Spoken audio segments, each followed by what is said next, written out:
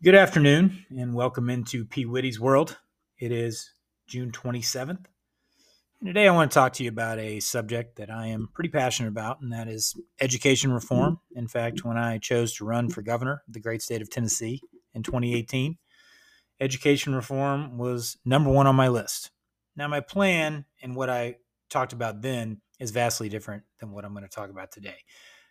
Back then, and I still think this would be a great plan, my major talking points were we need to significantly increase teacher salaries and make it a competitive field in a job market uh, where people want to become teachers because it is financially viable and beneficial for them, while also getting rid of the concept of tenure. Which, if you are not sure what tenure is, it's essentially a policy where it varies state by state, maybe district by district, in some states, not sure, but where a teacher can work for 3 to 5 years and it's virtually impossible to fire them.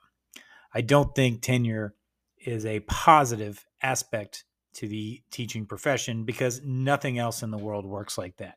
If you are not good at your job in other fields and your employer sees that you're not getting the job done, you're not on the upper echelon of a results oriented workplace, then you will get fired.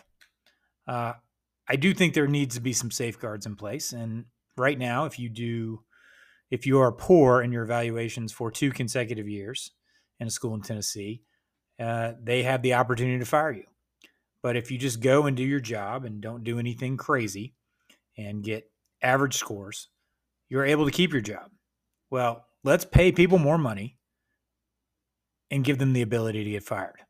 I have no problem with that. If you were paying teachers out of college or with their first teaching job $80,000, which I know is a significant amount, but we say education is important. And if it's really important, then we need to put our money where our mouth is as a nation, as a state. Then pay teachers. And if they're not good at their jobs, remove them. It will create a competitive marketplace because there are not a lot of jobs where you can graduate from college and go make 80 grand.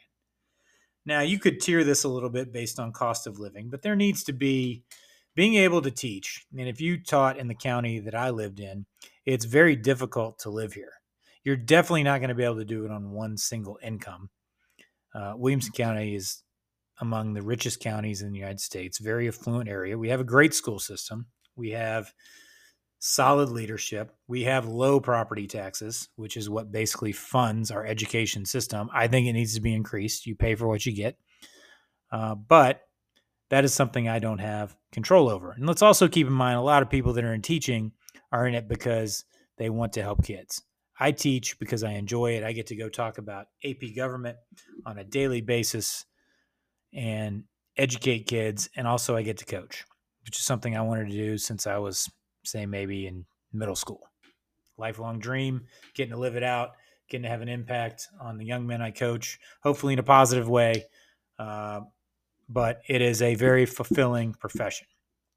But that's not necessarily what I want to talk about today. When the pandemic hit in 2020, the entire world changed.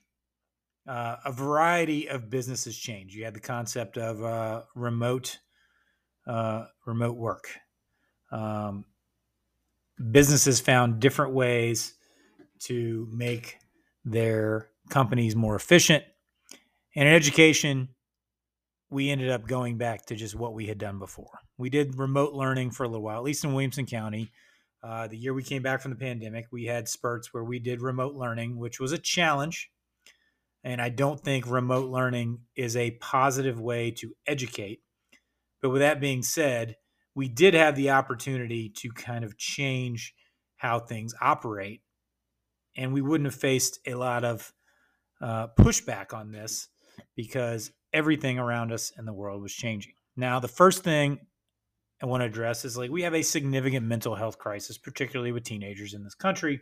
In fact, in 2020, visits for mental health emergencies rose by 31% for all teens, 12 through 17. And for girls in 2021, suspected suicide attempts increased nearly 51%. That is a major problem. And kids are depressed. Now, you could talk about social media and the negative impacts of that. I certainly think that is a significant factor in kids' mental health crisis today. But getting to school and getting away and having social interaction is by far the most significant aspect of what school and the benefits it can have on young people. We need to make sure that kids are involved in activities that bring them some joy. I'm not sitting here saying we should decrease the school day.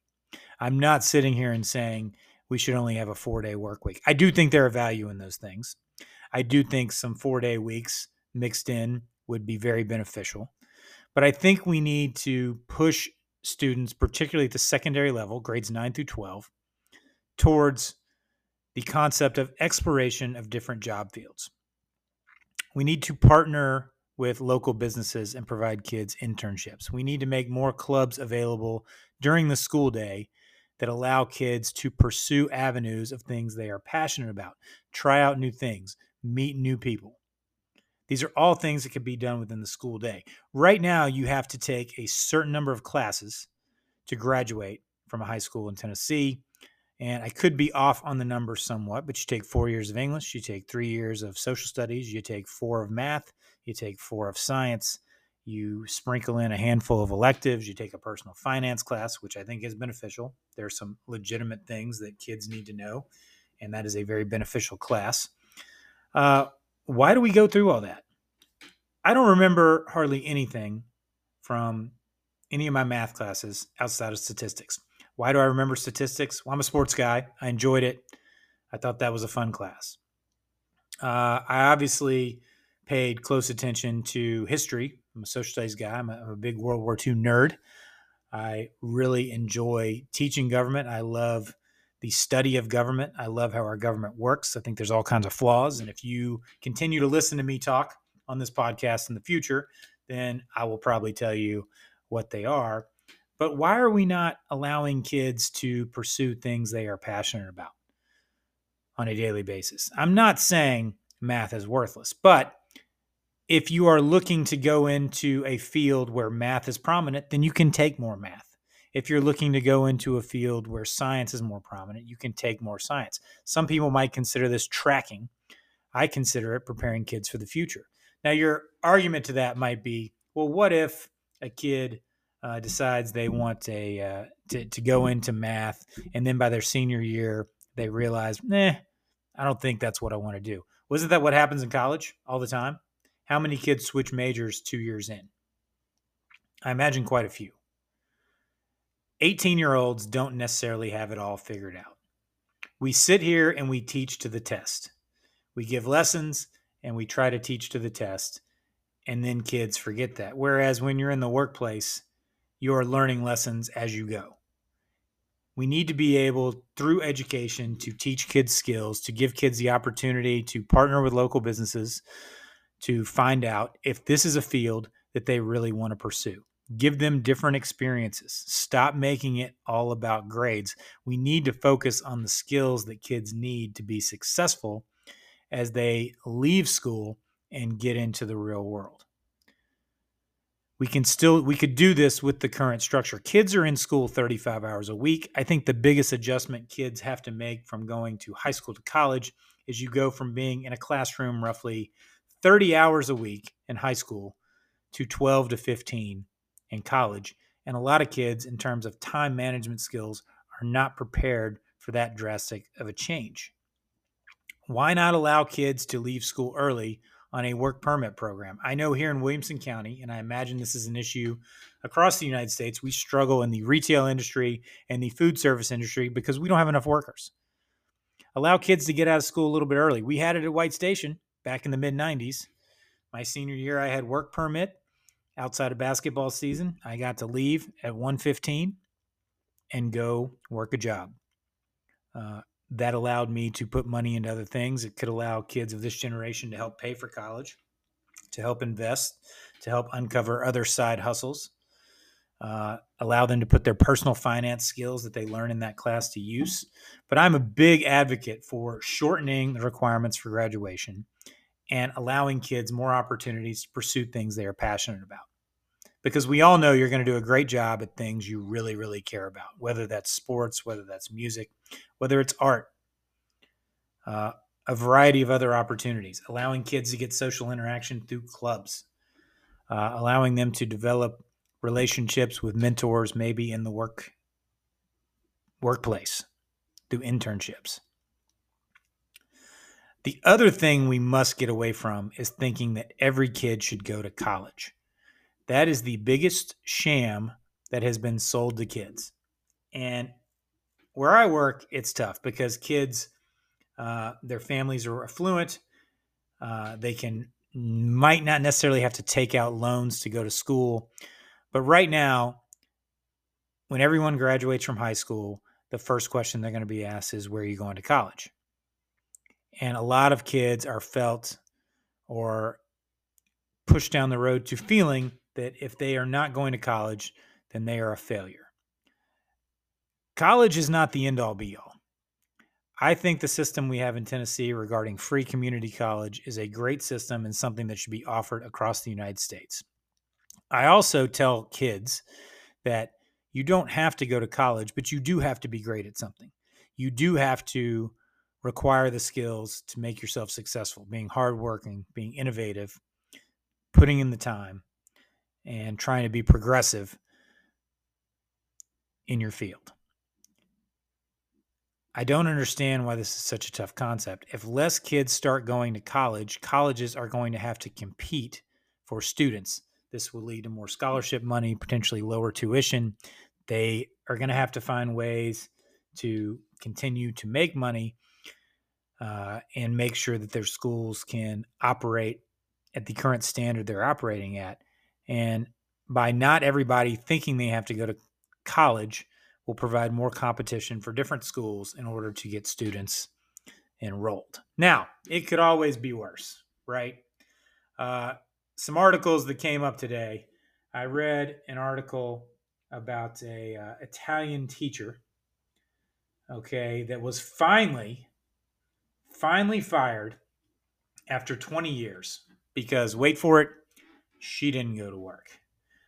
So it sounds ridiculous, but apparently it can be done. This woman earned the unfortunate title of Italy's worst employee after successfully avoiding work for 2 decades before she was finally fired from her school this year.